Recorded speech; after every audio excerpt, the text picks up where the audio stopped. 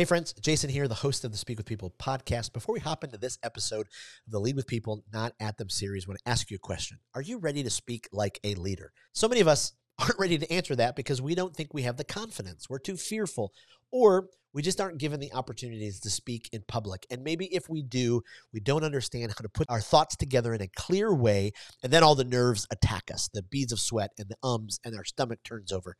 It's time to end all of that. Speak with People is introducing a brand new course called Speak Like a Leader. This is for the everyday leader to speak with confidence, clarity, and in a captivating way. You are going to be absolutely ready when your boss says, hey, can you give an update on the project you've been working on in front of the team? You're going to stand up with confidence. You're going to be clear, and you're going to captivate that room. You're going to close more sales. You're going to be able to communicate more clearly. You're going to be able to deepen your relationships because you're going to speak like a leader. This includes 9 different modules, all of the training videos that you can watch on your own, all of the different worksheets, and then additional worksheets.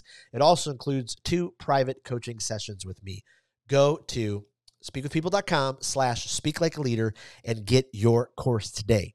And now for this episode of the Lead with People, Not at Them series. Well, welcome to the Speak with People podcast. My name is Jason Rates. I'm so excited that you are joining us today. We believe that healthy communication is oxygen for our relationships and our leadership. So whether you communicate one-on-one, to a team, from a stage, or like I am right now, from behind a screen, we hope that our time today will challenge you, encourage you, and inspire you to communicate in healthy ways. And really, when you do that, you really will change your world with your words. Well, we are continuing this series on the Speak with People podcast called Lead with People.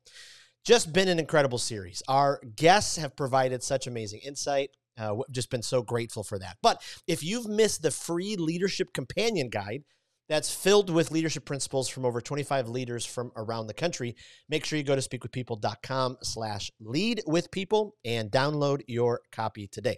Well, in this week in the series, I have the privilege of sitting down, having a conversation with a leader in the field of business and sales. He's a Harvard Business Professor, and the world has gone through gigantic communication shifts over the years, especially in business and sales. And so we get to just have a conversation about some of those shifts and how we can approach selling our communication and do it better in 2023 and beyond.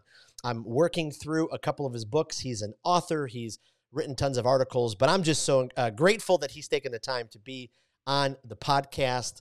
Welcome, Frank. Thank you so much for being on the Speak with People podcast. Well, Jason, my thanks go to you for hosting me. It's a pleasure to be here. Well, I absolutely love it. Well, for our audience to kind of keep getting to know you, could you give us just a little bit about your story? You know, I kind of gave them a little bit, but, you know, fill in some of the holes, who you are, what you do, all that kind of stuff. My background is not particularly exotic. You know, I got my PhD. I started teaching at Harvard's Business School.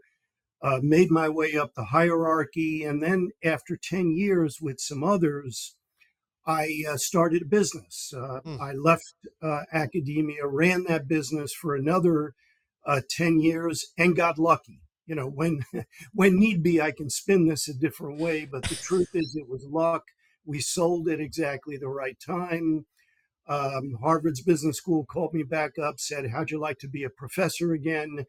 And trust me, Jason, being a professor at a decent school after you've made good money is a good life. I have no complaints, but that's my backstory.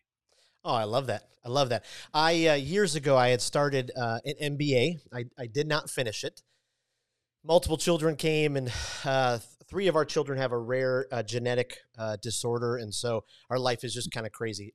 At some point, I'm going to finish it. But the couple of years that I did work on it, read so many Harvard Business Review articles. So I'm sure that in that time I read, at least one of yours way back then. But I was looking over the list of your articles, and you've had a few of them published there. Yeah, and my hunch is I'm old enough and you're young enough that, you probably read a couple of those articles I wrote. Well, I love it. Well, you have written a lot about sales, and you've written, a couple of books. Your most recent book is Sales Management That Works. You wrote a book about 10 years ago about, this book, aligning strategy in sales. And so you've kind of honed in on that area the world has just, I mean, it's just crazy to think about how much we've changed technologically and how fast everything is advancing. I'm just wondering from your point of view, how can businesses, either A, effectively embrace all of this, technology, the digital transformation, or B, even keep up, how can we Yeah. step into that, especially in Well, 2023 and beyond? I mean, just a couple of comments about that. First of all, that phrase, digital transformation, you can drive a truck through that phrase, right? I mean, what does it mean? It's used to mean virtually anything that happens to touch a computer or an iPhone or an iPad or whatever. And when the phrase is stretched that broadly, it becomes almost meaningless. All right. So Mm, that's number one. You got to bring it down to earth.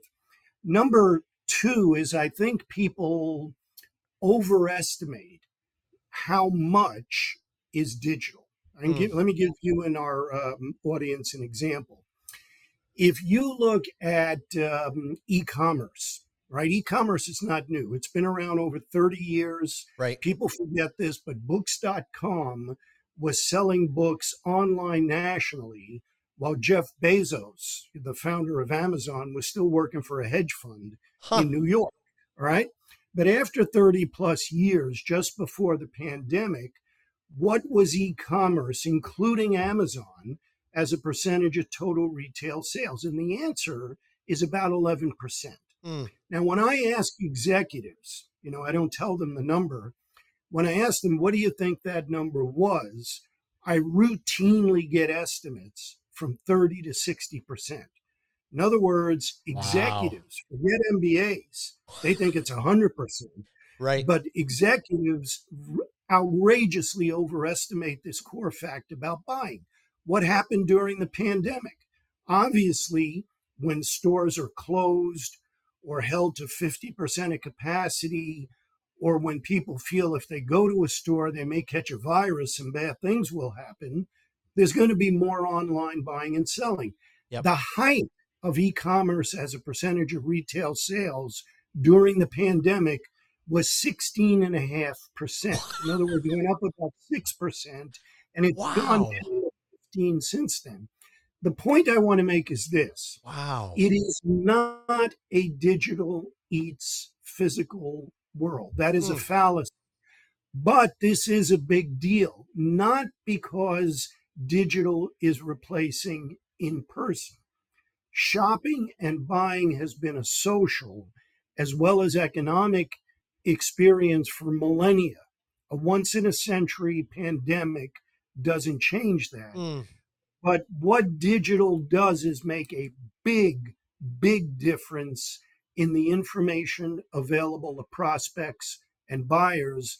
And that's a big deal for sales, marketing, business development, whatever you want to call that core activity yep. in business. Yep. Because really, at the end of the day, it's still it's a people business. I mean, and so at the end of it, somebody is buying it. And so you've got to understand who the person buying it is. I mean, we've got to Yeah. understand who Yeah. that person is. But I think what you also have to understand, and this is where I think digital transformation just befuddles a lot of clear decision making. The Yeah. most important thing about selling is and always has been the buyer, not the Mm, seller, mm, but the buyer. And that's where the new digital technologies make their biggest impact, yeah. right? I mean, buyers now get information about the products and services they're interested in from many, many sources of information besides a salesperson or a company's website. They get it from influencers. They get it, in many B2B businesses, they get it from Yep. user forums who give them unfiltered information, etc. So the days of salespeople basically being, sort of organic, walking, talking versions Right. of product and price information, those days are dead Right. because the buyer can get that information with one or two clicks. That's the biggest impact of digital that's going on. Wow. Wow.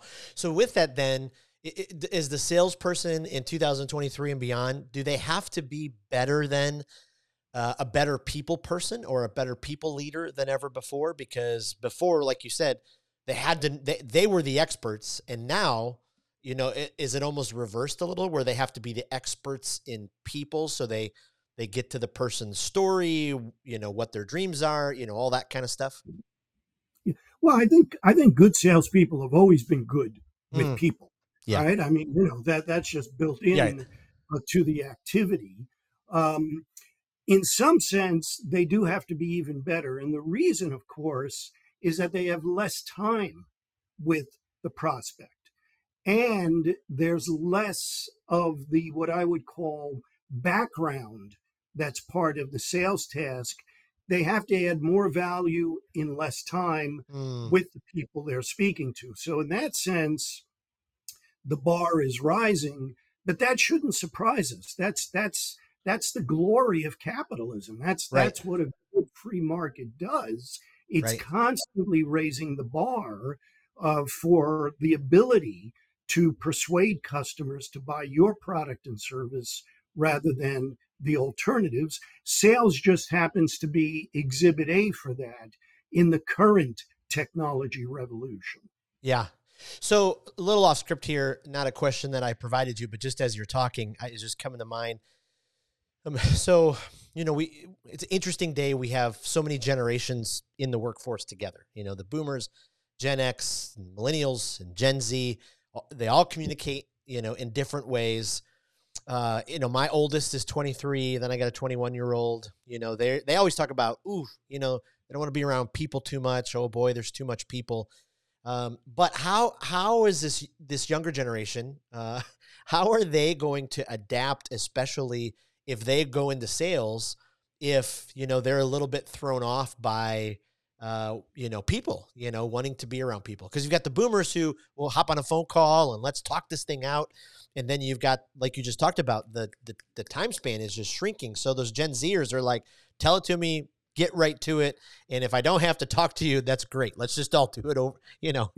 How are things Yeah. adapting that way? Well, I'll make a couple of comments Yeah. about that. You know the old saying, predictions are risky, especially about the future, right? The predictions about the past are easy, but I'm pretty sure they'll adapt. Number one, there is a sense in which the situation you described is not new.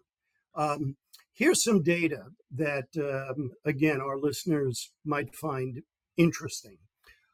Um, the last time I looked, which is about 4 years ago when I started writing that most recent book that you were kind enough to mention, of the over 4,000 colleges and universities in the United States, less than 300 even offered a sales course, let Wow. alone a sales program, right? Wow. So this is a line of work where the vast majority of people start out knowing almost nothing Mm, about what they're going to get paid for. And that's always been true, and it's true today, whether you're millennial, Gen Z, geriatric, or whatever. This is a line of work that is about learning by doing, yeah. right? So that's number one. Number two is I wouldn't. I think we tend to exaggerate. There's always, once you reach the age of 45 or above, Jason, there's always that, oh, these kids today kind of thing, right? That was true of what people said about your generation, my generation. The phrase generation gap is about 70 years old, right? Right. Think about it that way. So I wouldn't over estimate or Yeah. exaggerate the That's good. differences. It's a very, very good book that was published last year called Generations Mm, by a sociologist in England. And I think he documents that the differences in the way people consume information, relate to each other, are not that different mm, by generation. I'd also point out the obvious thing: people in their 20s are going to be in their 30s in 10 years, right? Watch your kids. It's inevitable. yep. The point that I want to make, though, and where I think it gets tactically back to your question, those people who go into sales are going to have to go through the same process that their parents did, their grandparents, their great grandparents, etc. You learn by doing. Now, Mm, the difference is that people entering sales today simply have many, many more media and much more data available to them and their customers. And that's the difference. But I don't think the difference resides mm, in some DNA that you inherit when you're Gen Z versus Gen R or mm. whatever. It's Yes. about what's going on in the external marketplace. And, I guarantee you some will adapt and some will not, but that's Yes. been true for about 1,000 years. Yes. You talk about it was so fascinating. Especially this generation has more data available to them. I just saw a news report. They were looking at the Detroit Lions stadium. I'm a lifelong Lions fan. We've held out. We finally are having a good season, but Yeah. unlike all those great seasons you've had in Boston, Yeah, maybe not this unlike the year, but Patriots. No, what goes around comes around. right. But they were talking about how the Lion Stadium and NFL stadiums like this are many of them are like this now. They're so sophisticated that they can pull because of all the cell phones in different sections that are looking up different things. They can specifically target different marketing to different sections on the TV screens and what they're viewing by the data from what fans are viewing while they're at a field. That just kind of blew me away thinking, oh my goodness, they're able to pinpoint, exactly, what we want. It's that scary thing where you're talking with your spouse and then the next day, you get an Amazon email recommending a book, and you're like, oh, how did they know I wanted to read that? Well, they Yeah, probably over. the issue facing most businesses is not lack of data. Mm, The issue is knowing what the heck to do with the wow. data, right? Wow. Right. And that's a good example. You say they're targeting on what basis? The data itself doesn't tell you anything. At Right. the end of the day, somebody in that stadium, some human Mm, being, has to make a decision about this ad, not that ad, this product, not that product. And by the way, this will be true even with so called artificial intelligence, garbage in, garbage out. yes. Data itself is mute. It's only human beings that can interpret that data. And the problem that many companies have is they're inundated by data and they come up with what I would call interesting but marginal factoids Mm, that don't really get you to a first down to yeah. continue your metaphor. That's the big challenge. The issue is not do we have data, do we have technology? Of course we do. The issue is what do we know what to do with it? Mm. Yeah, boy, that's so important.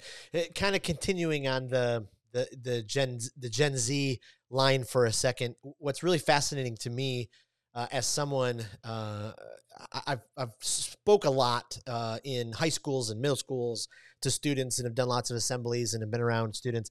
I, this generation is fascinating because our students have their own followings online. They're such a unique. They're now making 16-year-olds are making unbelievable amounts of money with their online platforms. It's such an interesting world. As we kind of pay forward. What advice would you give to someone? Maybe like my daughter, 23, who's graduated from college. She's kind of stepping into her first sales position. What advice would you give her as she starts off this new career in sales, especially, 2023 and beyond? The advice about a career in sales or the Yes. advice about using the various technologies I, that you mentioned? let me, yeah, I weaved a couple of things there. I would love if there's any, what do you think she should start with first as she's, walking down, learning how to, sell something when she has the data available, she has the technology, she has all those Yeah. kind of things. What are the building blocks for her to be able to be Well, successful? that one for me is easy, and I say this not because I'm on your podcast, Jason, but you start with people, right? Yes. You've got the Yes. data. Who are the people you're going to be selling to? If it's B2B, do we know who the important buyers are, the influencers, etc.? The good news about technology, there's absolutely no excuse for your daughter not to do her homework. Uh, Mm, the data to find out that information is increasingly abundant. The second thing I would say is start with the basics. mm, Sales, in particular, is very, very context specific. mm. Selling software is different than selling professional services, is different than selling capital goods, etc. And it also depends not only on what you sell, but to whom and where you're selling it. So start with the basics. How do you run a meeting? Do you know how to do that? How do you connect with a human being? Mm. How do you start a sales conversation and make the best use of the increasingly limited time that you have? And Yeah. then I think the third fundamental there that amazingly trainers tend to underestimate in sales, it really, really helps to know what you're talking about. Mm. Product Yes. knowledge is important. So make sure she knows what she's talking about when it comes to whatever is the product or Yes. service she's responsible for.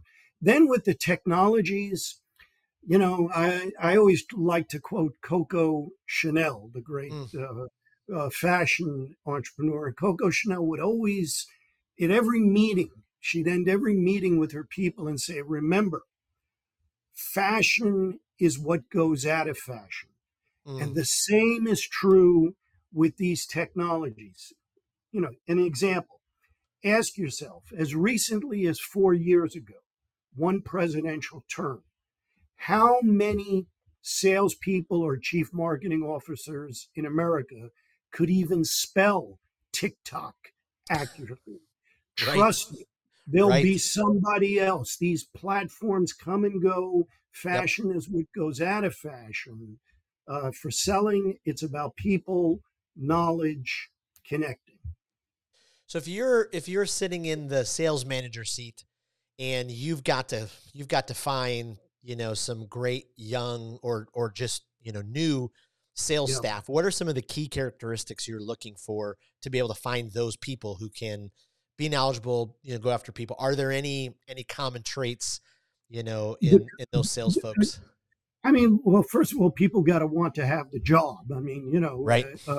most Right. sales jobs demand cold calling, and it is astounding. I mean, once upon a time, believe me, I looked like Jimi Hendrix. I've got a fair amount of experience with this, Yes. but it is amazing to me in working with sales organizations how many people who call themselves salespeople don't like to make cold calls. Mm. Well, I always quote that line in the gangster movies. Hey, you chose this life. Maybe you should choose another. Yes. So I mean, there are certain basics about that, but once you get beyond that set of basics, I want to get back to what I said earlier. It's very, very context specific. So, what does that mean if you're a sales manager looking to hire? You've got to understand what are the key sales tasks in your business, not in the world in general, but in your business. What's really important? Is it lead generation? Is it simply making a lot of calls? Is it understanding the difference between a prospect and a qualified Mm. prospect? That's number one. Number two, where does the salesperson have the most influence in that process as opposed to what marketing can do or service or product, etc. And then three, where they have that influence, what does it take? One of the generalizations I'd make about sales, talent in sales, and this is supported by, trust me, decades and decades of consistent results in the research. Talent in sales comes in all shapes and sizes. Mm. There are stereotypes of what a salesperson is supposed to look and sound like. And what the research says is they're stereotypes. Mm. Uh, Talent comes in all shapes and sizes because the sales tasks are so different. And if a sales manager really has not thought that through, then what he or she is going to do is what most of them do. They basically hire somebody on the basis of one or two interviews and their initial subjective impression. This Mm. kid looks smart.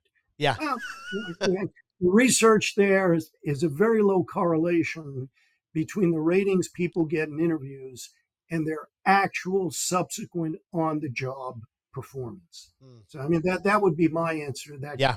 I think, important question, Jason. Absolutely. Absolutely.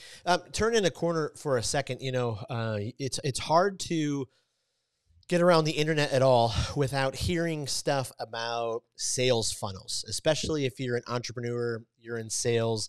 You've got, kind of new emerging voices out there like Alex Hormozy, who's all the rage. He's got the long hair and he's the muscle guy and he just, produced $100 million leads. And you've got Russell Bronson and, all these folks with, sales funnels and, leads. I know that type of sales is, very much targeted at let's get someone's email address and then let the email, do the work. What do you think about, this day and age of sales funnels and the success of them and how to make them work if they're not working and all that kind Well, of stuff? in some ways, as you know, the book you mentioned that you're looking at talks about that. First of all, the metaphor itself is flawed, Mm, right? And it's a metaphor, by the way, that has dominated the way people have thought about sales for the last 60 years. And it is built into virtually every CRM system that's out there. mm, It's a view of buying that says it is a sequential linear process.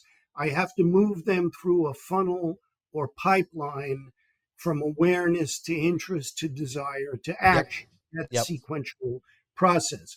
But again, in an omni-channel buying world, that is not the way the buying journey works in most product categories by the third decade of the 21st century. mm, It's not a linear funnel, it's a series of streams where people are online and offline at multiple times right. during the buying journey. A good example of what I'm getting at.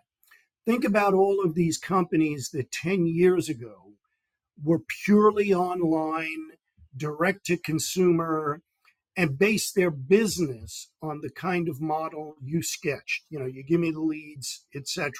Yep, Casper Mattress, Warby Parker, etc. yep, All of those firms have either opened stores or are selling through brick and mortar retailers. Now, step back. Why are they doing that? It's not as though they woke up in the morning and said, "Boy, have I got a great business idea. right. Why don't we increase our fixed costs by putting in brick and mortar?" They're doing that because, again, the most important thing about selling is the buyer. They're doing that because it's required to respond to that omni-channel buying journey. So, my answer is I think the funnel is a deceptive metaphor. It's a different buying world out there. Sure, you can get the leads, but at the end of the day, you need to understand your business, your strategy, your Yep, sales model. You know, what the old time salespeople used to say: how do we really separate the suspects from the prospects? What's a right. qualified lead? Or else you're just chasing lots and lots of uh, uh, people who are never going to buy. Yeah. Yeah. And as you are looking for those, potential customers, and we talked about this a little bit throughout the conversation, but the interesting thing, and I can't quote this for sure, but I was listening to another podcast the other day and they mentioned that the typical person will see about 10 I'm sorry, the typical person in the Gen Z category will see about 10,000 different media messages a Yeah. day, through TikTok and Netflix and all. So how do specific, I'll just take me for example. So speak with people. One of the things that we sell is this training package, for companies. And there are a lot of them out there, like everybody in sales. How do you cut through all the noise of, all of those messages, all of the competitors? I'd love your wisdom on that. Well, I mean, the reality is that's just tougher and tougher and tougher to do. All right. Yeah. And I think the beginning of wisdom is understanding there is no single secret sauce to doing that. Mm, The beginning of wisdom here is to think like a good business person. What you're describing, and frankly, digital technologies are just a great example of this. What you're describing is that any one of those technologies inevitably is subject to the law of diminishing returns. Mm, And in digital, where the entry barriers are extremely low, those diminishing returns happen in a hurry. I'll give you what I think is an amusing example. Right now, out in Silicon Valley, there is a joke that marketing officers are telling each other. And the joke is, where is the best place to bury a body? And the answer is page 2 of any search engine, because nobody goes there, right? The right. single fastest growing marketing vehicle in Silicon Valley right now, as we speak, advertising on billboards. Well, there's a great 21st century technology. Well, that's the beginning of Right. wisdom, and that's not going to go away. It's just going to increase. So the notion that there's one single way to crack Yep. through that clutter Yep. is not the way to do it, and you've got to stay on top. Yep. Again, fashion is what goes out of fashion. You have to stay on top of that, and it's a mistake to put most of your eggs in one basket. Mm, Again, it's at the end of the day, we're talking about selling, and either a company or an individual household has to make a buying decision. yeah. Where do we do this with digital, and where do we do it with other means? But the issue you're referring to just gets harder and harder. I mean, that's just the business Yep. reality. So listening then it's even more of a reminder for me to be so clear in the problem that my ideal customer has, and then to be able to be so crystal clear in how we can provide the solution in it. I Like if think that's right, but I think the other implication is to be wary of what I'd call online snake oil mm, salespeople. Here's the way to do it. Here's how you go viral. here's the only way. Again, you'll see some of the research in the book. That is the so-called virality is by far the exception, not the norm Yes. in those channels. And make sure you're chasing something that you can put in the bank every quarter, as opposed to the 1 in a million shot. Yep. And I think that's especially true, because we all want to be overnight success. I was interviewing a leader the other day about their book, and he said, well, yeah, someone said I was an overnight success. And he said, it only took me 15 years. Yeah. Yeah. Well, that's the Just old that. Hollywood saying.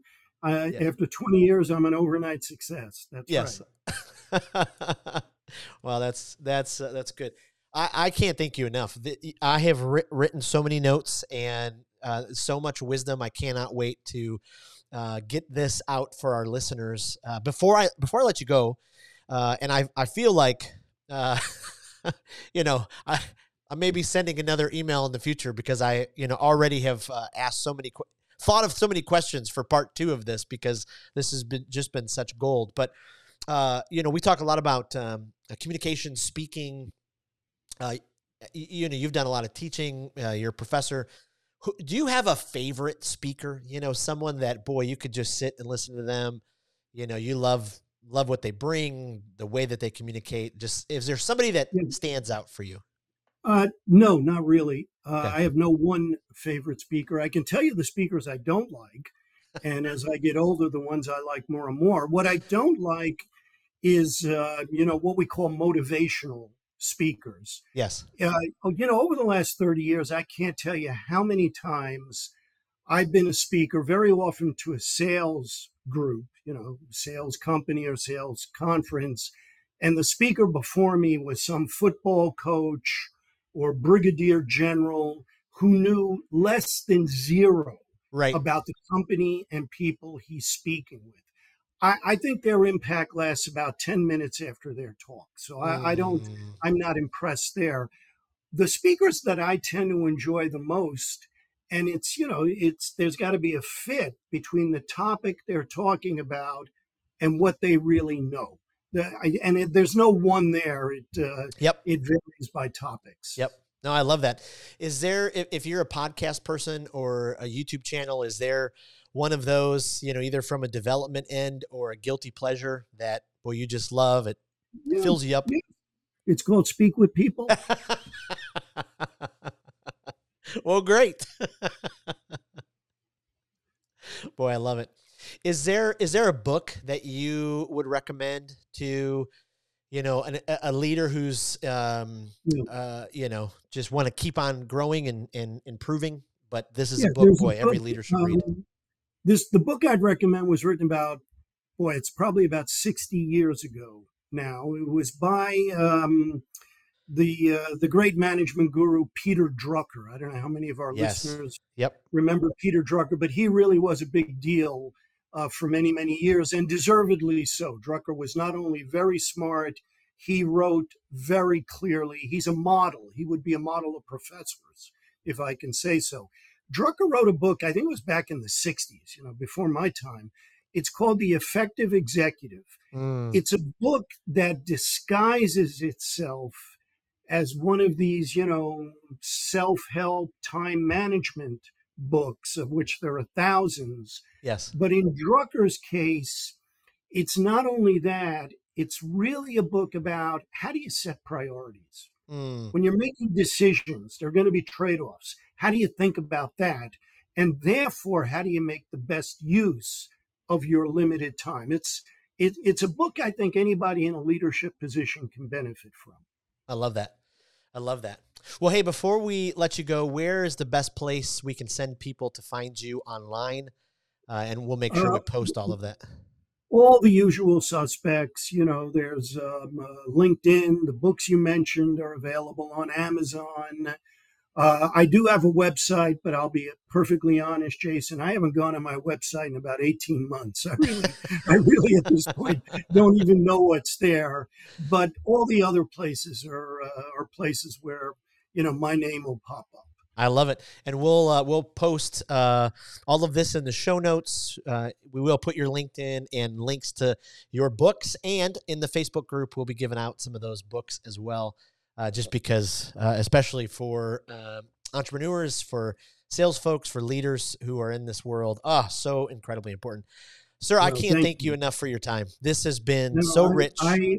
I thank you. It's a pleasure speaking with you. Really, absolutely. My best and wishes. I hope next year. I'm only about an hour and a half from the Boston Red Sox spring training facility, so I hope next year, though, Fenway is one of the parks I just haven't been to, so I'm hoping to get up your way to see a game in person at Fenway. You will enjoy Fenway, but as they used to say about the Dodgers, wait till next year.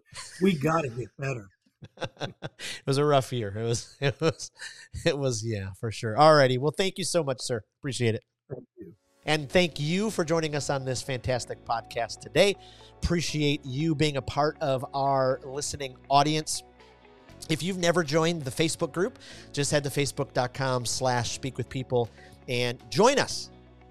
Every single week, more and more leaders are coming together to help each other to elevate the importance and practice of healthy communication in our lives. It's so incredibly important. And lastly, if you haven't downloaded that free leadership companion guide to this series, make sure you go to speakwithpeople.com/leadwithpeople and get your free guide today. Leadership principles from over 25 leaders from around the country. Thank you again for being a part of the Speak with People audience. We really do hope that this time challenged you and encouraged you to speak with people and not at them. We'll see you next week. Thanks.